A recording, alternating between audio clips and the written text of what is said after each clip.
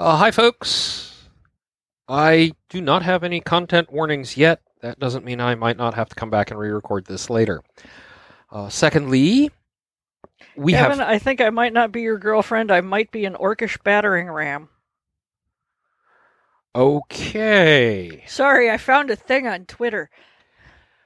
Let's save that for later. Okay. We're recording right now. Yes, I didn't take my pills today. Oh, okay. So, yeah, expect that. We have a house with animals. They make noise. Sometimes it's loud barking. Sometimes it's a cat coming through and causing us to swear loudly. And on that note, we swear loudly. Frequently. Oh, here comes... With enthusiasm and gusto. What are you doing, little man? Oh, here comes Hobbs, because he's just been a terror today. Okay. Welcome to Productivity Alchemy episode 185. I am so happy with this week's guest. We have the amazing Harris, Dr. Nerdlove O'Malley. Ooh, Dr. Nerdlove. Just a fantastic chat we had about things. So it was a lot of fun, and I can't wait to share that with everybody. So yeah, big week for me. Got a lot done for work. And then I've hit that other spot where now I'm waiting again. Oh yeah. Right? I had a big push, a big day yesterday, got all this stuff done, and then today it was like, oh wait, all of this is now stalled. I got to find other stuff to do. And hope that, like, I don't have 5 things going all at once when those unstall. Or maybe they're done and I don't have to worry about them anymore. So we'll see. It's all wrapped up in, like, the release cycles and crap. So, the big change this past week has been I had to change my planner. Yes, and it was a lot for you. It pained me because for the last year and a half, I have had the best layout with my file of facts, but the truth is, at half size, A5 size, it was getting harder to see. It was causing eye strain. I'd have to be leaning up on top of it to write things and see what my next... And you do have corrective lenses. And I have corrective lenses, and some of it was also finding, the right spot in the corrective lenses. And it's like, you know what? This isn't quite... It isn't that it isn't working, it's that now it's becoming a problem. Right? So I had to go through the assessment, and I spent days. You did. Probably, like, close to 2 weeks just looking at planner layouts and trying to find the same basic layout, and no luck, and came close a couple times on Etsy, and then finally said, you know what, I'll start by getting the 8.5 by 11, the US letter size planner, and then I'll see what works for me. And one, it's been great. I mean, it takes up a little more desk real estate, but I can sort of look and see a lot better. Good. So it's working in terms of eye strain. Yes, it's working in terms of eye strain. The interesting thing about it, though, is we went out to Office Depot because everywhere online was out of weekly spreads, right? And it came, I think I got the 12-month by default. Well, when setting up the monthly spread we bought and getting used to it, I realized something, that the default, like, week on 2 days that they have, it's too much. Like, there's so much space on these pages that is now just empty with lines under each day. So I went back to the monthly, and I'm like, I can fit everything I need, kind of the way I do it, into a day on the 12-month thing in this size, and I don't have to have a page per week. And you're not having a problem where your writing is still the same size, so it's eye straining? Or? No, because it uses a wider rule on it. Oh, so you write bigger. So I write a little bigger, and I'm still color coding. Like, and it means now there's the front page that has the to-do items, right? So I can have all my to-do items as sort of a rolling list in the monthly summary, and then I have all my appointments, and then there's space for notes. This sounds like something where putting a screenshot or something, or a picture up online might be helpful. Yeah. The interesting thing was, though, as I'm going through with the highlighter color coding my to-dos, I'm realizing that I almost need a paintbrush. There's a lot, like, it's just swath. But the important thing is it's working, Yes. and I'm still able to offload and like do my sort of monthly, all right, what have I got coming up this month? Let's go ahead and spread it out and color code it to kind of cement it in my mind. And, I have my daily to-dos that don't change and that I just check off every day in Todoist. Then I sort of have the rolling list of things for work, so I don't lose track of them. And that's all But you did working. have to move some stuff out of your planner that you were keeping there. Oh, well, that was the thing. So the other thing I had a hard time finding was, like, I have a really nice Lavenger folio for their disc-bound, the Circus system, that I use for my notes for the podcast, for the active notes for the podcast. I have another one that's an archive. And I was looking into getting one the same size for the tool, and the problem I had is that A, they're out of stock, and B, they're like $150 to $175. Wow. Right? Is that just for the cover? That's just for the. I mean, the cover is like hand stitched leather. I mean, feel that cover. I mean, yeah, you could have wild sex on that cover if it was bigger, but that's a lot of money. Yeah, and so I was looking and thinking, well, maybe I need to go with a 3-ring binder. And then I found this great binder on Amazon, I'll link it, that could either be a 3-ring binder or not, because the 3 rings, you can remove them. Ah, yeah. So, it's a little thicker because of the size, but now I've got basically 2 binders, one that is my calendar and my sort of rolling to-do list for work and things. That lives on my desk. And then I've got the zip-up binder where I've got the rest of the stuff with my D&D and my productivity alchemy guest wish list and all that stuff. So it's basically your hobbies folder. Yeah, exactly. The other thing is, of course, that I don't have rings big enough to hold it all. And if I try to put it all in this binder, again, it's too big. Right. There's too much stuff. And I'm playing around with some ideas on how I could maybe I only need to take a quarter with me. I don't need like 12 months in the thing. So it's an exploration, but it's also an accommodation.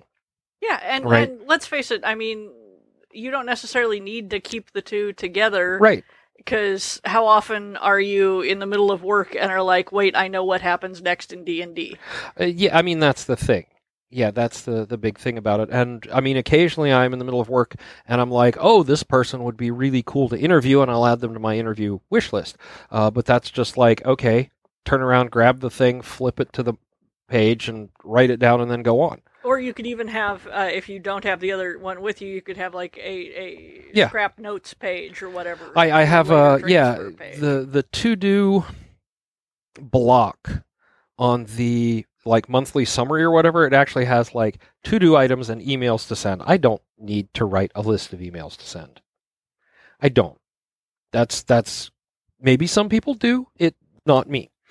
So what I did was I scratched that out and I put like ideas there, so that if I come up with something like that, I can jot it down on that list and maybe transfer it to something else or do it later or something. So I capture it so I don't lose it. Right. That's sort of the key, is to capture that, so I'm not going, man, I had this great idea at work today, and oh God, what was it? And so there's that. Also, we wrapped up my productivity series on opensource.com this week. And you had lots and lots of page views. Very successful. We're going to get the monthly stats will be out soon, but the one article I struggled with, we were talking about it in the meeting today for the correspondence, and I'm like, I wasn't as happy with that article. It wasn't the article I wanted to write. It was the article I could write. Yeah. And that was like a revelation to everybody. And oh wow, that's a good, like, I know you've sort of said it before about books, or I've heard it said similarly. No book ever survives the first encounter with the author. No manuscript, I suppose. Yeah, but that was the thing. At the end of the day, you do not write the beautiful, perfect book in your head. You write the book you're capable of writing. Yeah, and that was the article I was capable of writing then, and it is so far the most popular article I've ever written. In I guess this is my third January writing for them in this manner. Well, that's the trick to it. Yeah. Unless you tell them, nobody ever knows how miserable you were with the book, or how Right. hard a section was to write. Like the great truth, and this is, I hate that this is true, but it is that the things you wrote in this amazing flow where you put down 2,000 words and it felt like nothing, and the words where you basically had to chisel every one of them out of your jaw like a molar. Right. Read the exact same to the reader. Nobody can tell. Yeah, well, and my amazing editors really helped with that because there were some rough spots on that one. And I'm like, okay, so I can take the idea that I wanted to write about, I can shuffle it out a couple months because we've got sort of a theme time coming up. But that's the other thing, right? Okay, I can't write this right now. I will do it later. There's at least one book that I eventually looked at and said, I am not capable of writing this book. And there are people who are like, no, you must become capable. And yeah, that's great. Enjoy your career. Yeah. I looked at it and I said, I can't do justice to this story or this idea. I am not, I don't have it. And so it's been sitting around for a million years. And someday I might, take it apart for parts, or someday I will be the person who can write that book. I don't know. But that's the thing. Maybe when I get down to it, I won't be able to write the article I want to write. I'll just be like, okay, I'll take some ideas and I'll save them for later. Yeah. Maybe next year. I don't know. Clearly that book, maybe that book didn't need to be written by me. It can go bother Judith Tarr or somebody. Right? So you are recovering from your back being out. I am, and I have been... Basically, last week I just declared as a wash. Yeah. I was in pain. I was grumpy. I was annoyed. I was mopey. And I know Ernie. Ernie's hitting the whiny stage. Yes. But yesterday I knocked out, 1,500 words on my manuscript, and today I did errands and therefore did not technically have to write. But I had a silly idea, so I wrote like 800 words in like half an hour on my silly idea. Well, there you go. And it is not what I need to be writing, but it is nevertheless words that are written. And as I've said many times, when I have an idea that wants to be written, I chase it down because,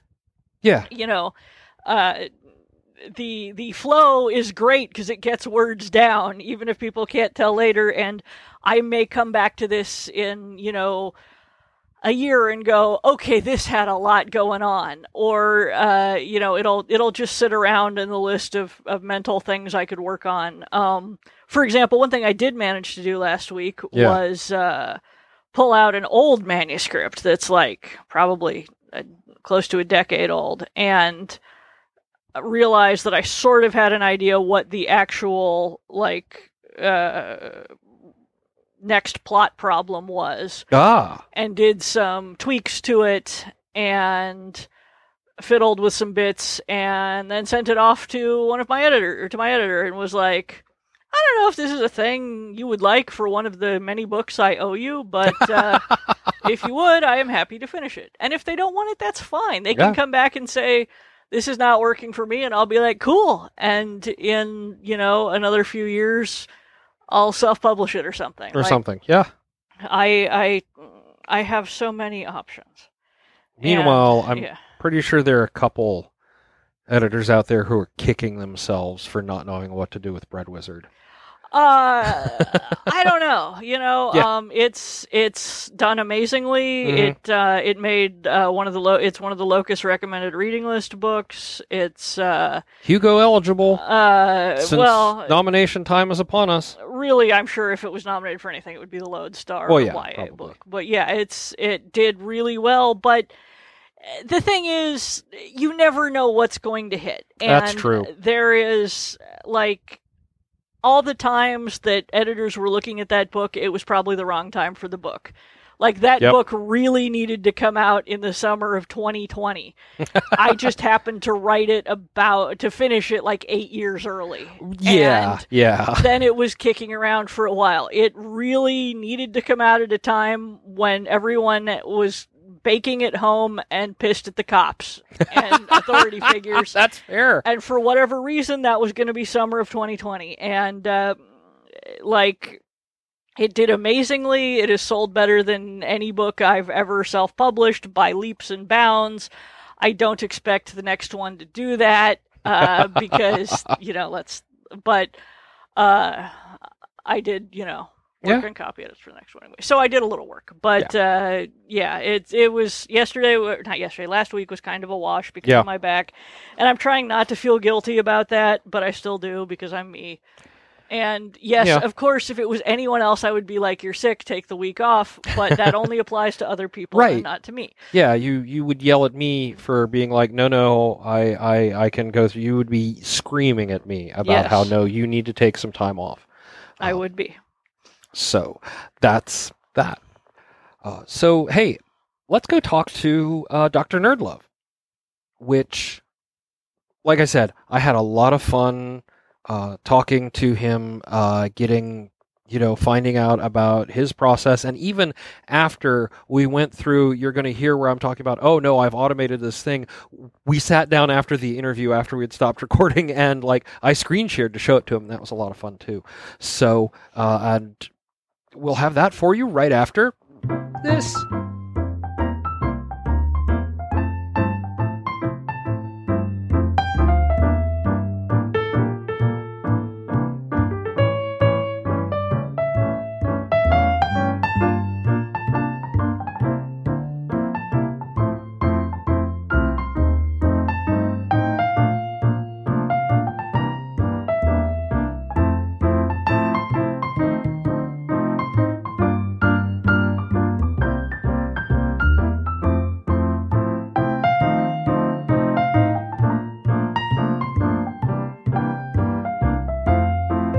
Today with Dr. Nerdlove. I'm so excited about this one. Who has gained, internet fame? Maybe not fortune, but certainly fame. I'm a Z-list internet celebrity, I guess. I'm Twitter verified, so I guess that counts for something. I don't know. See, you're ahead of me. I think Twitter verified gets you at least an M. But no, really, can you introduce yourself and tell us what you do tremendously better than I just did?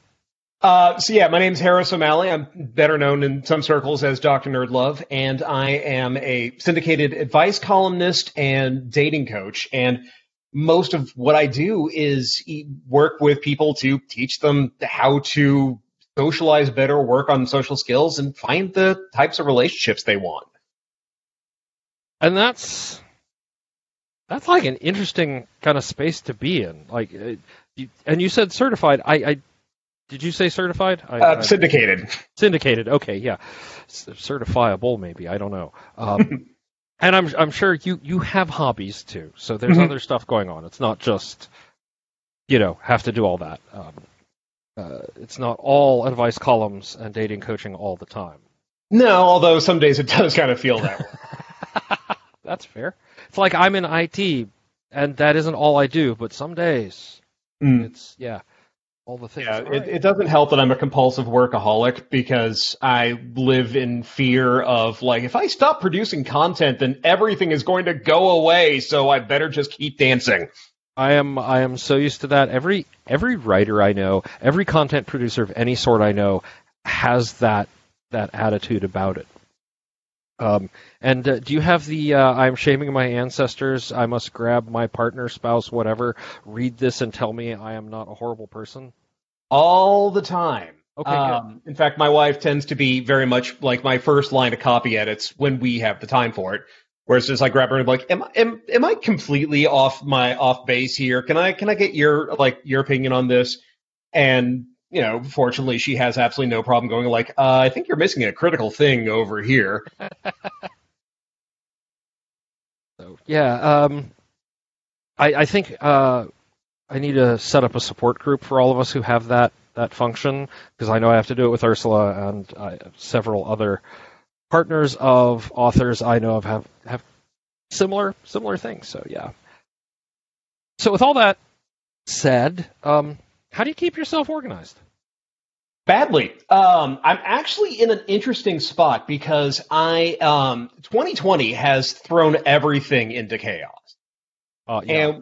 And one of the things that happened over the course of this is with all of the stress, all of the literally everything that's been happening since March was my realizing that I have ADHD and I've had it my entire life. And I only got diagnosed in like August of this year. Okay, yeah. And that was a moment that was very much it's like I'm still learning so much about stuff that I thought was just me or just weird things about me that turns out like, no, that's actually a symptom. And it's explained so much. It's like getting that diagnosis has been like getting the Rosetta Stone. And now I understand so many things, like why for the longest time I couldn't get started working until like 2 p.m. It was like clockwork. Until then, it was just I am sitting there just dealing with the worst executive dysfunction, thinking like, I've got a deadline, I've got to get this script done, I've got to edit this video and get it uploaded.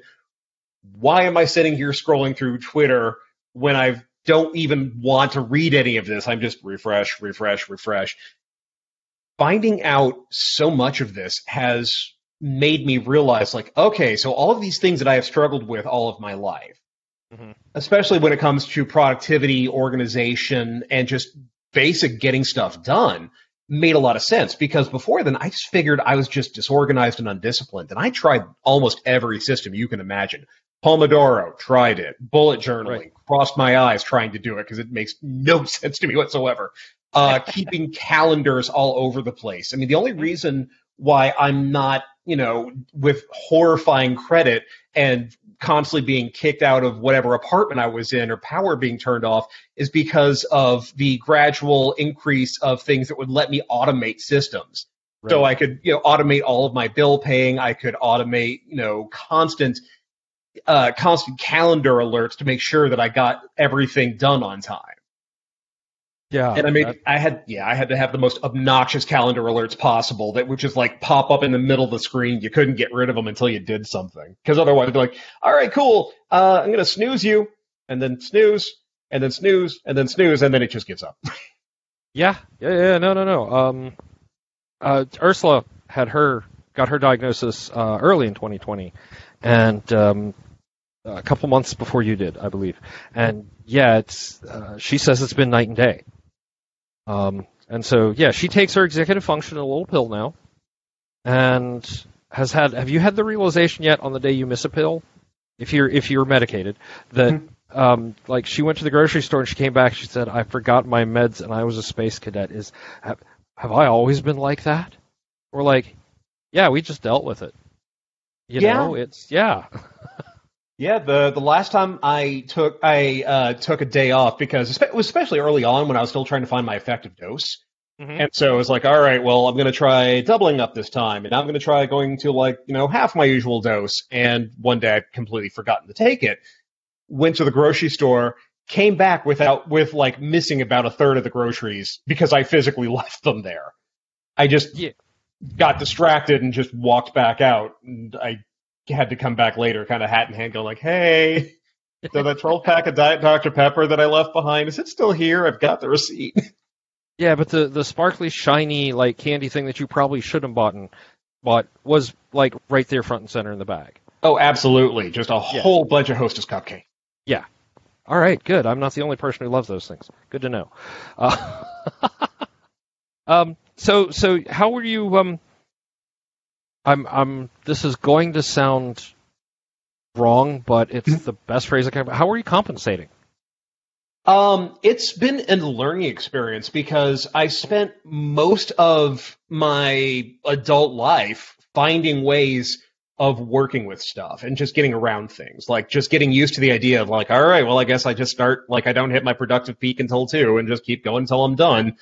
Right. And just constant, just different ways of compensating for things. And now that I'm medicated, it took some adjusting, because so much of my routine was based around trying to deal with stuff. And then now that I can, once the Vyvanse kicks in, once the coffee kicks in, suddenly it's like, all right, time to go. Let's do this. And I'm not quite used to that. And so early on, I was having issues with getting really just so caught up in work that there was much like when I would hyper focus before I got medicated, just look up and like, oh, right, I'm starving because I haven't had a thing since 9 a.m. and now it's 8 p.m. Okay, well, gotta do something about this. And then learning how to, now that I've got things more under control, learning how to kind of use it properly. Right. One of the things that 2020 has made really difficult is that I'm an extrovert, and when you lock an extrovert in his house and there's nowhere to go, bad things start to happen. And it's like a border collie without a job. Mm-hmm. And I love my wife and I love my cat, but they don't qualify as company. Like, yeah, I see you all the time. I need people. You're not necessarily a person to me anymore. So I've had to learn how to kind of like work around some of that because pre getting diagnosed, I would bounce between working from home or going out to a coffee shop somewhere and working there so I could get my social needs filled while also working. Mm-hmm. And even that was really inconsistent because there'd be days where I'd be going to the coffee shop and I would just be able to just hone in like a laser, get everything done, have an amazing day. And then there would be days I'd go sit down, get my headphones on, get my coffee, sit down, crack my knuckles, get everything going, and nothing. I'm getting distracted by the music, distracted by the conversations around me, mind is a blank, and just couldn't figure out why that happened.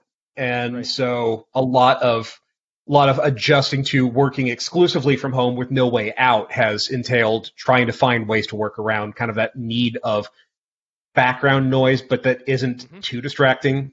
Because if I have like TV on, I can't write because now I'm incorporating dialogue from the TV into my columns without realizing it. Oh yeah. Yeah, I like music. Well, I mean, I'm not writing full time, but I know Ursula can't do things with lyrics. She might have music, but it'll be instrumentals or whatever. If I've got music on when I'm focused on a task, usually it's something I know so well that I don't have to process the fact that I'm singing it out loud. Other people come by and smack me on the back of the head because I'm singing it out loud, but that's a different problem, right? But yeah, it's going to be interesting when Ursula can go back to her coffee shop, because that was very similar for her. She'd have a great day writing, or there would be this is obviously a couple breaking up discussion 3 tables over and trying not to eavesdrop, but wow, are we eavesdropping? Yeah. Mm-hmm. Oh, yeah. Oh, so many of those, so many tech deals going down, so many just random discussions about people's lives that just suddenly get fascinating and way more fascinating than my impending deadline. Oh, yeah. And then this particular coffee shop in our town is a weirdness vortex. Mm-hmm. So Ursa's like, is this me bringing the weird in? And the barista's like, no, it's just this coffee shop in general. You live in what is supposed to be one of the weirdest places on the planet, or at least in the country. So, I mean, nothing's Sedona. Nothing will ever be Sedona. Sedona is like, there's a special weirdness to Sedona. Sedona is like, must be on a nexus of ley lines or something. It's literally, they talk about the vortexes around if you go and you visit. So I'm sure you get lots of interesting conversations that are even in like on a mundane baseline would be more interesting than a deadline. Yeah, and just the people who come in. Like one of the saddest days for Austin was when Leslie Cochran died, and we used to refer to him as the Queen of Austin because he was a homeless crossdresser who was always walking around in booty shorts or just a thong, a crop top, and high heels. And credit where credit is due, man had amazing legs. There you go. Yeah. Yeah, but he was an icon in Texas. Everybody knew who he was. Everybody loved him. And he was he was the first like quintessential Austin thing I ever saw when I moved here. I was with my mother had come up to visit. We were going to dinner somewhere, and a traffic light was out, and so traffic was at a crawl, but we were still moving. And as we got closer and closer, we see somebody in a wedding dress has taken it upon themselves to direct traffic. And as we get closer, it is this gaunt, tall man with like a leonine mane of unkempt hair and this massive beard that Ragnar Lothbrok would be proud of, directing traffic while wearing high heels and a wedding dress. And my mother looks over and says, "What's that?" And I just said, "Welcome to Austin." There you go. Yeah. So we've danced around a lot on this one. Mm-hmm. So what you're saying is you don't have anything really specific set up, just lots of alerts right now. I have a lot of alerts, but also I've started creating doing a lot of processes. One of the things, especially once I started settling into the as everybody got used to the quarantine and the lockdowns, right, was trying to do what I now recognize as my friend Arden would call hacking the flow state, and I like to call weaponizing my hyperfocus, where I would essentially try to create a mood to get my brain into work mode. And the way that I ended up doing that was I went and got a whole bunch of Wi-Fi enabled lights that I can control the color on.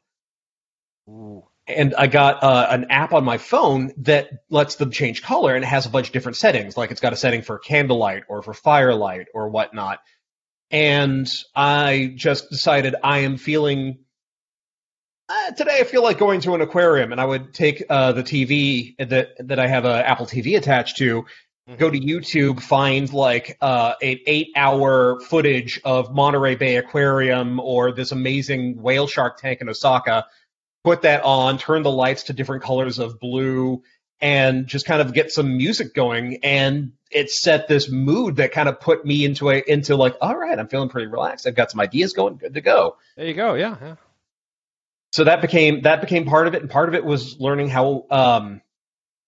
what works most effectively for me. And so I started I've always had kind of like routines that always helped, and now that I understand them better, now that I understand why they were working for me, I've been able to make it more to a system. So the morning I get up, first thing I do, go pop my Vyvanse, get the coffee going, go through all of my emails, and that kind of prioritizes what I do first, because I've got the emails that I get sent in for my column, and then I've also got what I call the priority messages. People, one of the things I offer for my clients is I have a skip the line offering where you pay a certain amount and you get a guaranteed response within 24 hours, completely private, does not go on there. So for people who feel like they want to get a question answered but don't feel like they can be vulnerable or feel confident enough to put it out for the internet to read, that's right. An option for them. So those get taken care of first. I go through, deal with all of the little stuff, and then I have some form of a workout. Back when gyms were open, I would go to the gym. I go for runs. That's getting curtailed because it's cedar season, and going outside makes me absolutely miserable because all of the cedar pollen just goes straight to my nostrils and leaves me feeling horrified. But exercise became a very important part because I get most of my ideas when I'm working out. Mm-hmm.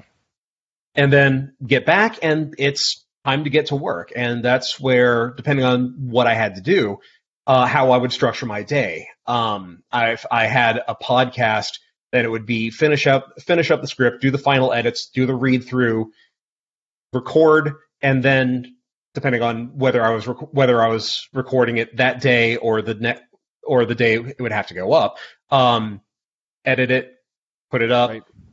Attack the column, get the column out of the way. If I'm doing a long form column, so something where I'm like dealing with a particular topic, like, here is what Forged in Fire can teach us about masculinity, then I outline that, and that also really helps me keep focus, get my ideas in a row, because I'm writing them out long form, and that just taps a different part of your brain. Right. outline that, and then by the time I go to type it all up, it's practically redundant. I've got all my notes there. I just throw those onto the screen, and then by that point, it's usually like 7 or 8, and then it's time to call it quits, unless I've been dealing with a particularly thorny topic and it's just taking me forever. Yeah, yeah. Do you? And I ask this because I know this is something I have to base a lot of my writer stuff on Ursula, because I have a lot of direct with her. Did you have the thing where when you did the outline, you had trouble actually finishing the piece because, as far as your brain was concerned, finishing the outline meant it was done? Yeah. There was a lot of like, well, I've already written this. Why do I have to write this again? And Right. then I have to remind myself the reason why I have to write this again is because nobody wants to see screenshots of my chicken scratch. Like my notes make me look like the guy from Seven. If anybody finds all the little notebooks I fill up, they're just going to think that I've got bodies in the basement. I've started printing because mine's the same way. So, and I'm learning I can print really fast now. Yeah, and then that leaves time for, time with your wife, time for hobbies, time for cats, time for things, maybe, hopefully.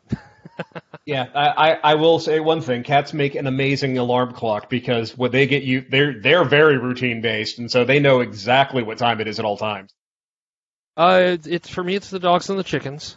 The cats are perfectly happy to sleep late, and the kittens, I mean, they're adolescents now, so they're at we will stay up all night wrestling and parkouring through the house, which does not help me sleep. Like, oh, good, the kittens finally settled down, and the chickens are ready for me to feed them. So, like having small children all over again, except they'll grow out of it faster.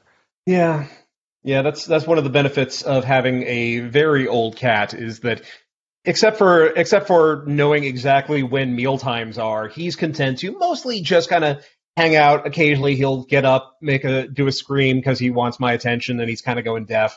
And then it's like, oh, what do you want? Just cuddles? Okay, fine. Oh, now it's the time that you want to be the lumbar support in my chair. I got to put you there. And that, that goes for about anywhere from 20 minutes to an hour, at which point he decides he wants down. And if I don't help him down, then he'll try to jump out of the chair. And because of his age, he kind of mistimes the jump, so he's bumped his head into the wall a few times. Yeah, no, we're all of mine are either middle-aged or edging into what would be a young adult category. So I don't have that right now. I have had cats in the past. I know exactly, older cats. I know exactly what you're talking about. So, and I think we just covered the next two questions all in one, because the next one talks about what systems and habits are important to you. And, there's that. And then what does a typical day look like? So we're just going to throw all those out because we're done now. No, we're not. But anything else to expound on those topics, though? The biggest thing for me has been finding as many ways as possible to automate things, because right now I'm a one-man show with pretty much everything that entails. So that means I'm having to handle all of my Patreon stuff. I have to do the filming, the scripting, the editing for all my YouTube and podcast stuff, and I hate that so much. I hate editing so very much. And so I have to have as many systems on there as possible that let me be as efficient as I can, but also can be as memory proof as possible. Right. Like one of the things that happens every once in a while is every either Friday or Sunday, depending on how my schedule shakes out, I get my columns that I'm putting up onto the syndicate that week. Right. And so I have to reformat them and then save them in a specific way into a specific folder, upload them to the syndicate's FTP, yes. Have to FTP it to them and make sure it goes into the right spaces there. And what happens a lot of times is it goes into the to be sent out folder, but I forget to upload them. And then my editor comes back and goes, hey. And I was like, oh, God, thank you. And fortunately, they're all very understanding about that. Right. Yeah. Specific format, yeah. Oh, wow. FTP, really? FTP? This day and age? Wow. I'm kind of astounded. Yeah. Like, I actually had to look because the last time I did FTP regularly, even for like just website stuff, I was still on Windows, and now I do like nothing but Mac. And like, Right. what do I use for that anymore? As a Linux head, I was like, oh look, I can do it from the command line. I don't have to fight with it the way I did on Windows. Yeah, but no, I get it. How are you looking at automating that? Have you automated that process at all yet? I haven't yet because I haven't found anything that's necessarily going to work. I've been trying to find ways to see if there is something I can do it, whether if then that will connect with it, or if there is a way that I can't just like upload it to a shared Dropbox. Unfortunately, that would make my Right. life so much easier. Otherwise, that would be exactly what I do. But I'm trying to see if there is a way of like connecting some sort of network drive that I can drop those all into that would immediately go like okay and just slurp them up to the server. Yeah, we'll talk after. I actually pay for Zapier, and it has a lot of. This is not. They do not pay me. This is not a solicited. Blah blah blah. But like for my podcast post processing, I use Auphonic. Oh, so do I. Yeah, and now they added that to Zapier. So when I'm done with a podcast, I put it into a Dropbox folder. Zapier takes it, sends it off to Auphonic, pre-fills everything out, and then starts the post-process at Auphonic. So I just have to like save to disk from GarageBand, and then walk away. And like an hour later, I get the notice that says, "Here you go. Here's the finished thing." Nice. Yeah. Yeah, one of my career goals at this point is to get the Patreon to a point where I can start paying somebody to edit my videos for me, Right. because that alone would take a good like 4 hours out of my week and just let me focus more on the content creation. Yeah, and I mean, I don't mind doing like the editing on the audio and things like that. That's been one of my like hobbies for a long time. Mhm. Like, early 90s, I was an actual on-air DJ. So like, it's like, yeah, Nice. this comes. It was a crappy sunrise to sunset AM country and western station, but still, there's, like playing with audio and editing things like that. Like, yeah, I enjoy it. Videos drive me crazy. I can see you on that one. Yeah, videos drive me crazy. And it gets even worse because all my editing is really, really basic. It is the most basic. All right, just insert clip here, cut here, cut here. Nothing terribly fancy. But I judge myself and my outcome and my product so much by all of these other YouTubers that I follow. Like I watch H Bomber Guy or Lindsay Ellis, and it's just like, you guys do so much. I can't do any of this. Right. Like I watched. It's terrible to watch streamers sometimes, like on Twitch or whatever. I'm like, how do they get these fancy backgrounds and the scrolling and all of this? And I'm like, I don't need any of that. I mean, it's just chickens, but for me. But I'm like, still, it would be nice to have the ability to do that. And I'm like, oh wow, okay, yeah, you spent a lot of time and probably paid some people for that help. All right, not going to happen here. No. Two of my friends run Double Toasted, and I watch their videos. And at times it's like, how the hell are you able to do all this? Oh, that's right. You had a massively successful Kickstarter. You actually have staff. That's how you're able to do all this. You got a production company. Yeah, you funded a production company. Right on. Good for you. Yeah. So I'm not jealous at all. Really, I'm not. No, I'm not. I'm not jealous of many things that I should not be jealous of. No. All right. So yeah, automate. I'm all about automation. We'll talk after because I may actually be able to help directly and not bore everybody with technical descriptions, because I know there are people who are listening who are just like, tell me all about it, and I'm like, no. The rest of we do not need to help the rest of the world understand. All right, this is how FTP works. Kidding. It's one of the things that I'm kind of curious now about how much more efficient I could be about things, because so much before I got my diagnosis fell by the wayside because I kept forgetting about it. When I made a rookie mistake when I first set up my Patreon and had physical rewards. Oh, dude.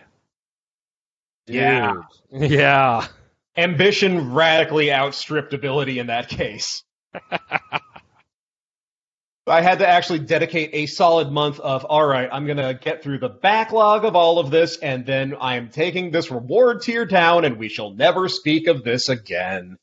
Right. I remember when Ursula was still doing her own fulfillment of prints, and there would be a day once a month where this is the day all the prints would be run, and then bagged, and then a note for who they go to, and then this is the day to go to the shipping place and hand them the pile and make sure it all goes, and then the shipping place went out of business, and it got even worse because it had to go to the actual post office with all that stuff. So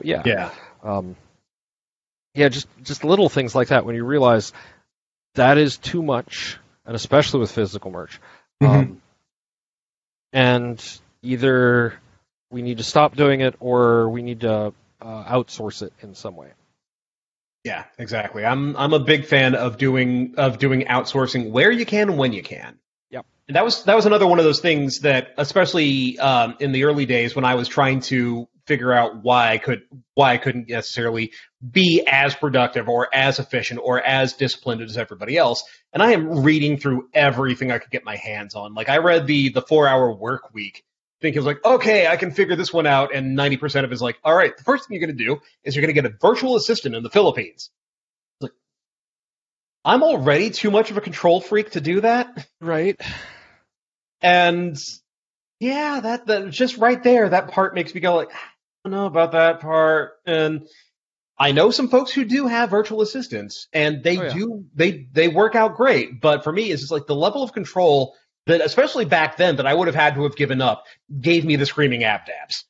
Oh yeah, there was. I think I about the time the 4-hour work week came out, I think I looked into it, and I'm like, okay, so I'm going to have to give them my username and password for my email. All right, that's a non-starter right there. Exactly. Like, first, I'm going to have to give them access to my email, or if I'm going to have them like managing certain accounts, like then they have to have access to the bank accounts. It's like, oh, I don't trust you.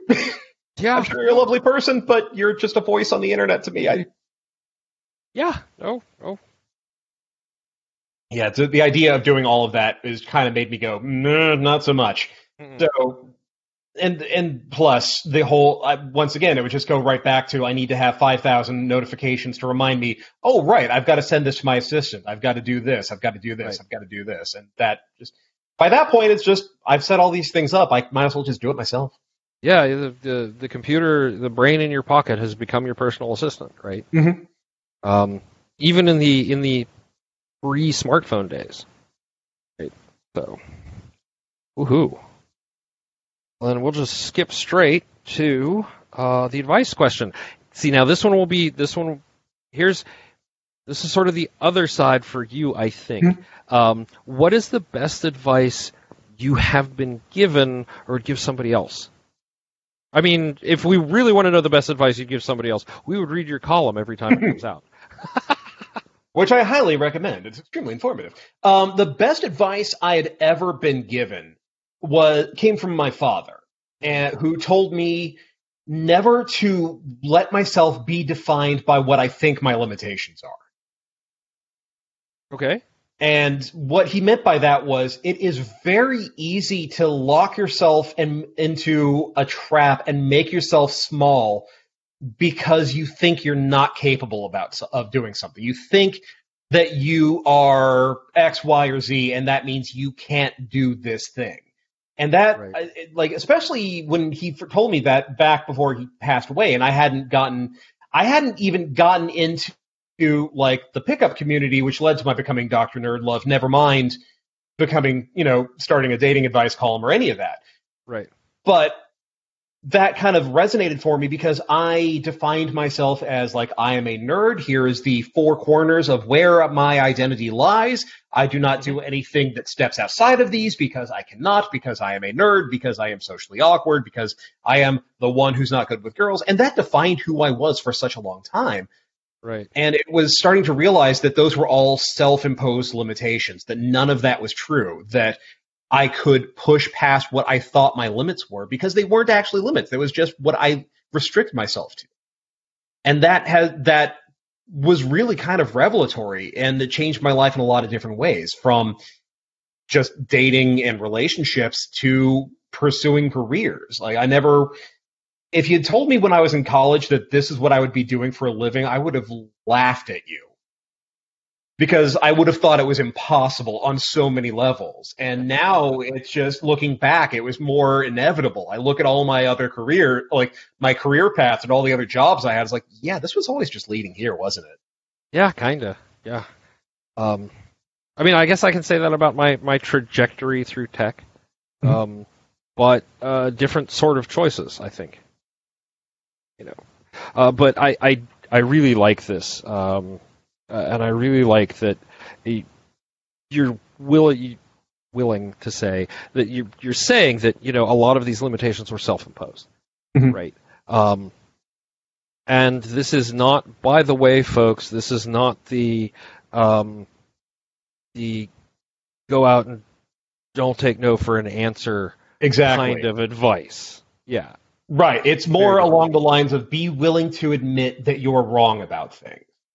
And be willing to admit that you had the wrong idea and work from there. And that's true about a lot of things. Be willing to acknowledge when you've made mistakes. Be willing to, if, made a mistake with somebody else, try to fix it, try to make it better. If you made a mistake with yourself, again, try to fix it, try to change things.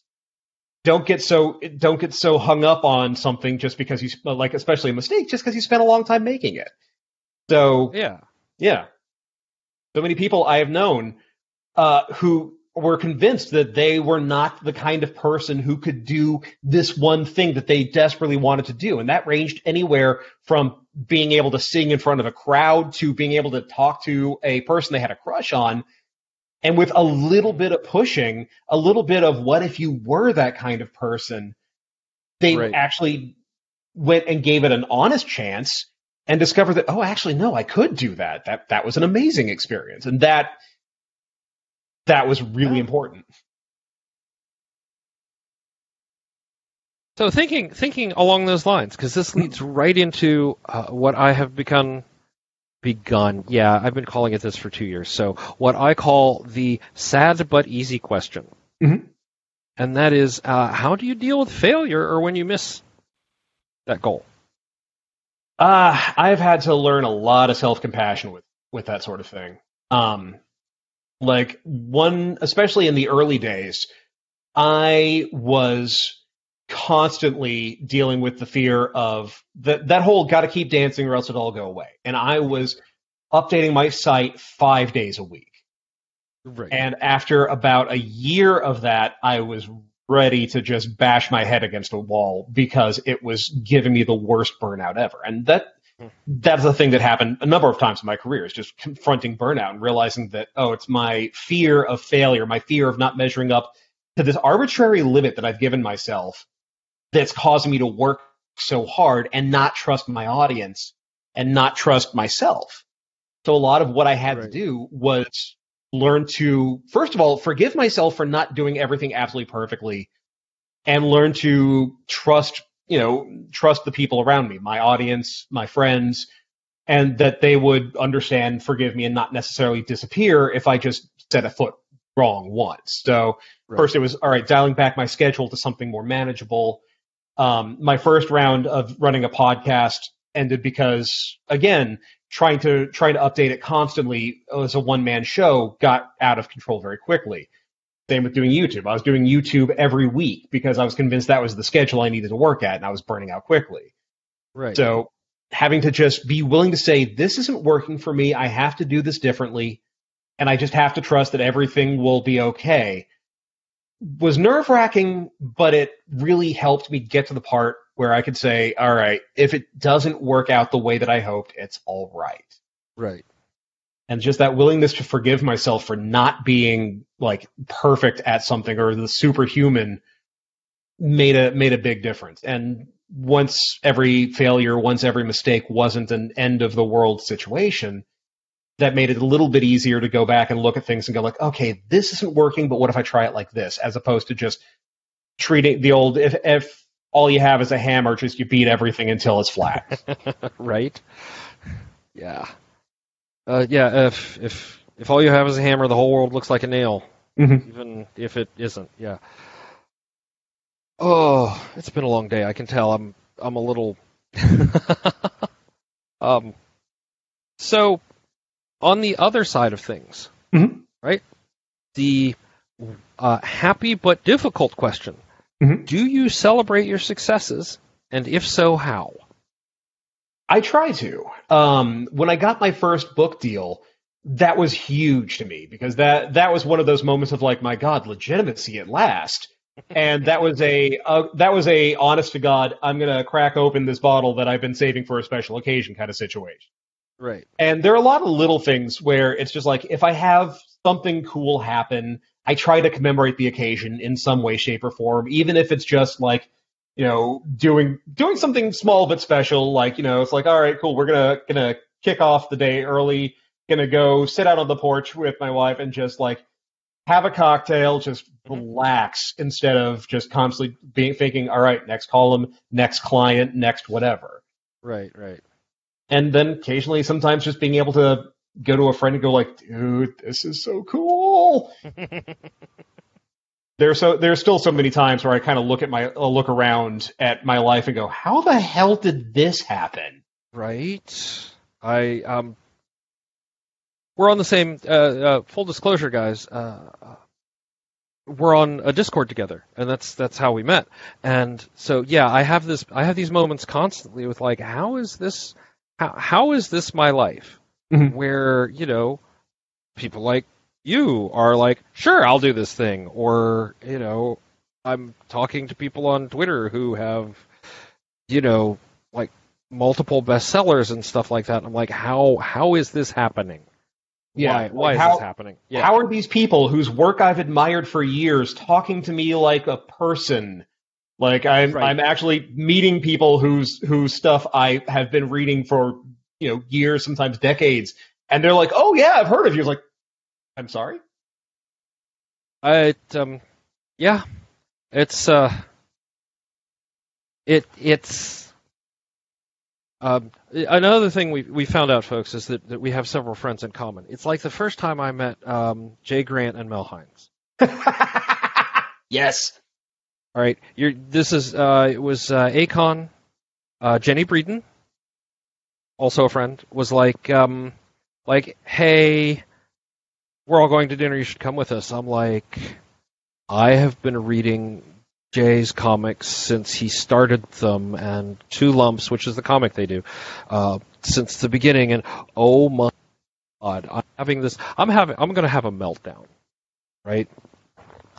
We get to the restaurant. It's it was a Mongolian buffet in Dallas, and so we go through the line, and I sit down, and I'm sitting across from Mel, and I'm trying to be cool, and finally I just look at her and say, look, I just have to get this out of my system. I apologize for this, but oh my God, I can't believe we're having dinner with you guys. Oh, I've been reading Jay's stuff since the Phlegm days. Oh my God, I'm a huge fan. I've been doing this forever, and I just can't believe I'm right here. So thank you so much for coming out to dinner with us. And Mel looks at me, and she goes, oh my God, I can't believe we're having dinner with you guys. Ursula is the queen of live journal. We are so amazed that she would have dinner with us, and we've been tight ever since. So, but it's like it's that kind of moment, right? Yeah, especially like on the con circuits, because that's how I met. That's how I met Jay and Mel as well. We met for the first time at AggieCon, which is also the first time I met Shauna McGuire. Oh, and yeah. And then like other comic people I've met back in the early 2000s when I thought I was going to be a comic artist, and that failed miserably. But like just being an artist alley next to people and just striking up conversations, like, wait, you're Carlos Speed McNeil, holy shit, and just making connections that way. And it's just the weirdest thing. You look around and go like, how do I know these people? How do we have so many friends in common? It's weird. Like also like another one that we only just discovered is that we both know Melita Curfey, Miss Monster. Miss Monster, yeah. We know her from the FurCon circuit. Yeah, I went to high school with her. Right. Yeah. That's actually one of her Raven heads over there, and I saw you just got something from her too. Really cool. Yeah, I got one of her little baby owlbears. Yeah. I have one of the Raven dolls she made. It's in a display case on the other side of the house. And for everybody at home who's going, I want to see these. Sorry, we don't release video of these conversations. Really, apologize. We'll figure something out. Yeah, it's interesting when you get into these circles and you realize that you may have friends in common or how much they overlap. Yeah. Right? How much they overlap and how much like your friends will introduce you to other people. Yeah. Like if we circle back to the best advice I've ever given, and I think it's really just make friends. And make friends across like all over the place, because you never know who's going to be like your next it sounds cold to say it like this, but who's going to be the next step in the ladder, who's going to introduce you to more people. Yeah. And not in the sense of get to know people so they can do things for you, but just when you make friends, your friends will introduce you to their friends, you become their friends as well. And that just means that you have opportunities that might never have come up because your buddies are going to be like, hey, you should come with us to this. I'm trying to think. Yeah, like my first Tool concert was that way. Yeah. Like, yeah, some friends were like, hey, we have an extra ticket. Do you want to go? I'm like, okay, sure, let's go. But if I had taken that moment to be friends with the person who introduced us in the first place, it would have never happened, right? Yeah. So, and it can lead to so many really amazing experiences. Not even like, oh, hey, let me advance my career, but just like, I can't believe this happened. Jay and Mel were the reason why I was a guest at A-Kon one year. Mm-hmm. And there was a party afterwards that was for all the guests. That they were like, hey, we're going to this. Do you want to come? Let me think for a second. Hell yes, I want to go. Yeah. And I'm just like there talking with some people, a whole bunch of voice actors who at the time I didn't know because my knowledge of anime kind of cuts off at about 2000. Right. And then I'm talking with one guy who like I later on realized was Matt Mercer, and then hanging out with someone else and just drinking with this other guy, having a great time. Turns out, oh, hey, I've been drinking with Kieran, however, from Dragon Ball Z this entire time. So, cool. Yeah, no, that's fine. My life just got weird. Yeah, it's it does that, right? I mean, there's and even then it may not be an opportunity. I had a coworker who I'd known for years, and we'd worked at like 2 different companies together. It's like, yeah, come on out to my post-Christmas, pre-New Year's or something along those lines, chocolate and whiskey party. I'm like, I like chocolate and whiskey. And that sounds like an amazing party, just on the premise alone. Yeah, that was just over 13 years ago. And her name was Ursula, and we've been married for 7 years. It's going to be 7 years, I believe. 8 years? Something like that. If I hadn't said, sure, I'll go to this party, I would have never met her. I mean, it's...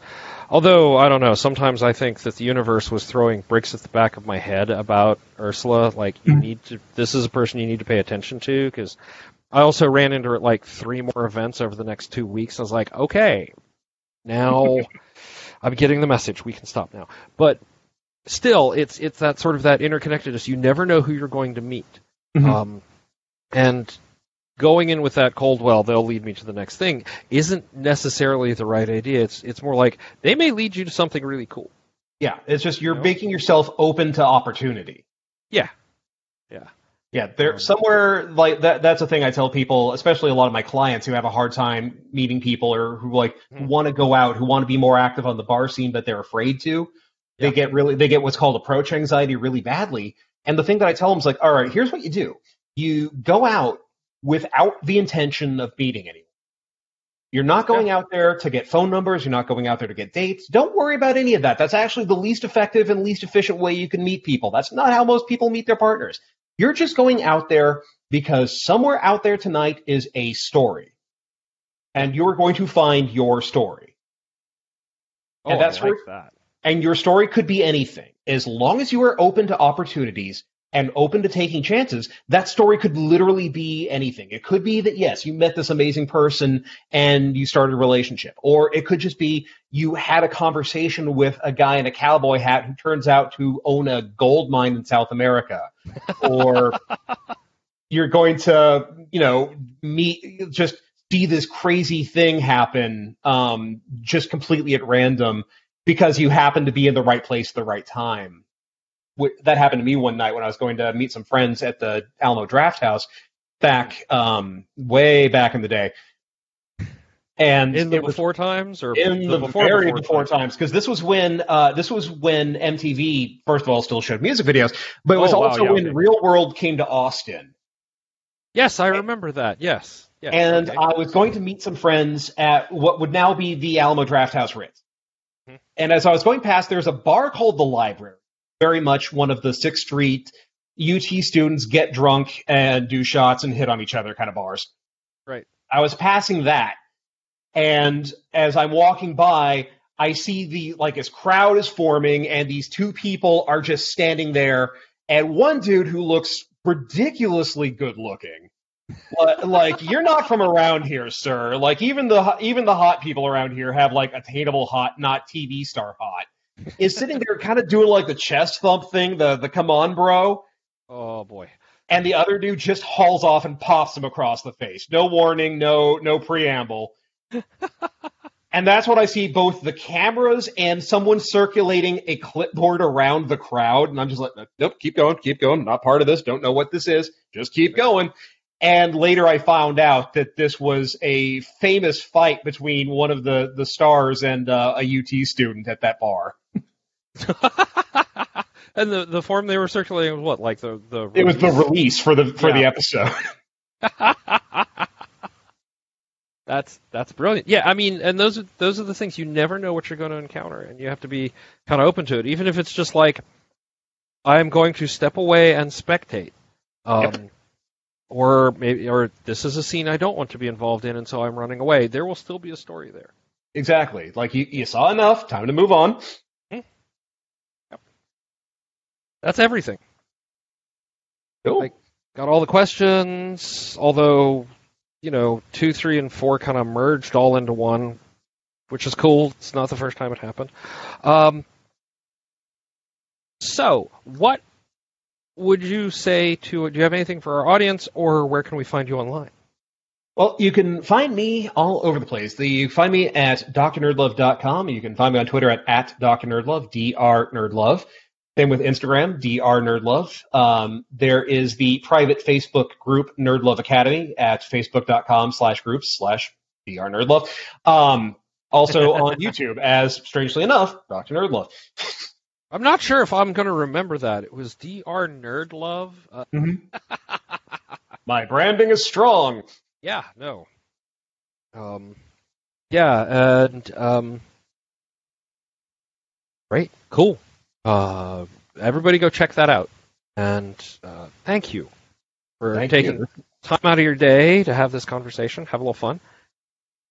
And anytime you want to come back, just say the word. Thank you so much for having me. Yeah, absolutely.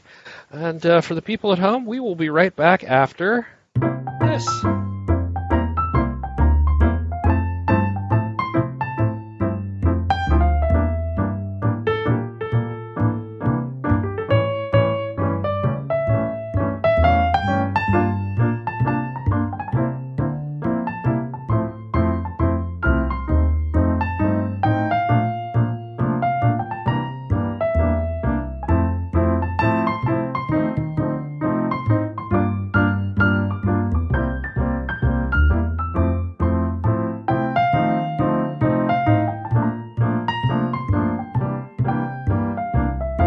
And we are back.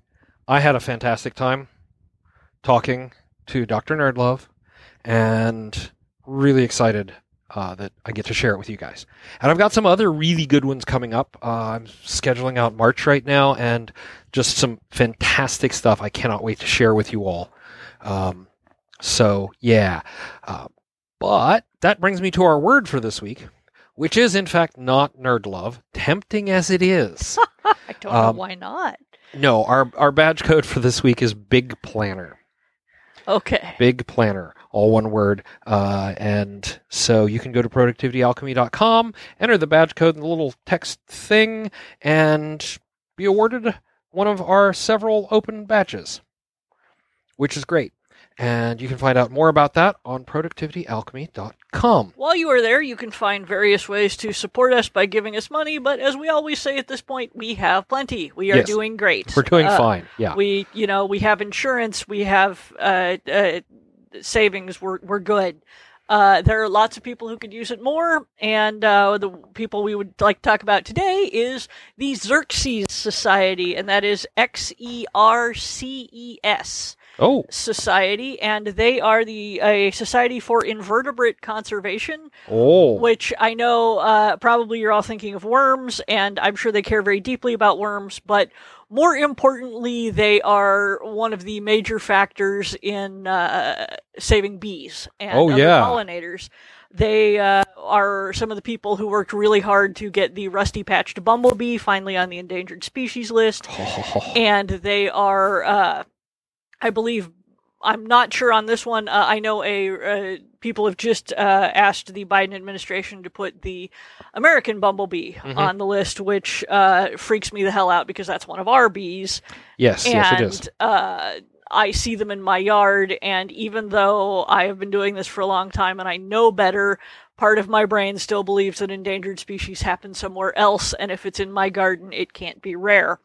And it's not even so much I like to think not in my backyard, everything is fine here, so much as nothing that, no one is famous in their hometown. Right. And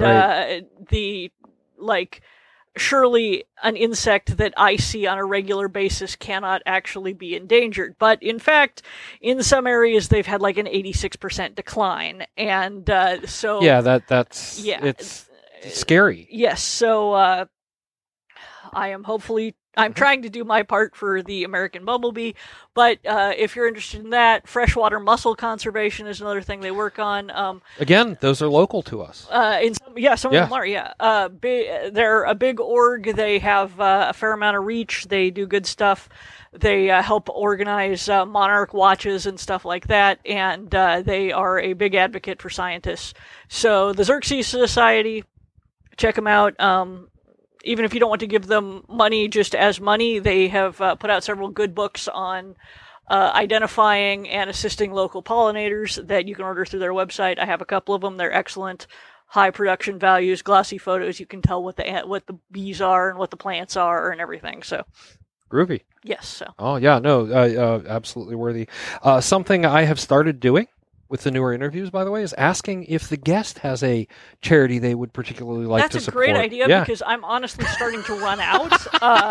I as much as I try to support, people, we do one of these a week, and I know. I have a couple of my standbys, and I don't, branch out quite that much. So yeah, so those are, but that's I'm taking some of that burden off of you, and also I think we're going to get some much more interesting. Well, not more interesting, but get I'm offended. It's okay. Right, a broader reach. Yes, a little more variety. When you get down to it, mine are all support wildlife or support immigrants, basically, or feed people, and which I mean, honestly. Those three cover a hell of a lot of ground. Yeah. But still, it's there are lots of people who could use assistance, and I am glad to have it branched out. Awesome. That's it for this week, folks. I am really having, so far, knock on wood, a positive 2021. I hope you all are too. And we will just assume that 2021. I believe, in fact, we should probably switch to perhaps the Chinese lunar calendar and say that 2021 did not start until quite recently. I don't actually think on the lunar calendar it starts for another couple days yet, but because obviously the initial part of January was the last gasp of 2020, and we don't need to talk about it. Yeah. And so... Except to prosecute everyone involved to the fullest extent of the law. No kidding. Anyway, thank you all for listening. Be sure to share with your friends, to like us on Facebook, on Twitter, on all those great things. Or just listen and send us an email. Yeah, I love getting emails. I have some great emails for the letter show next week. And with all that being said, have a good weekend. Stay productive. Now you got to read about how I'm actually a orcish siege engine. As soon as I'm done when I press stop here. Okay.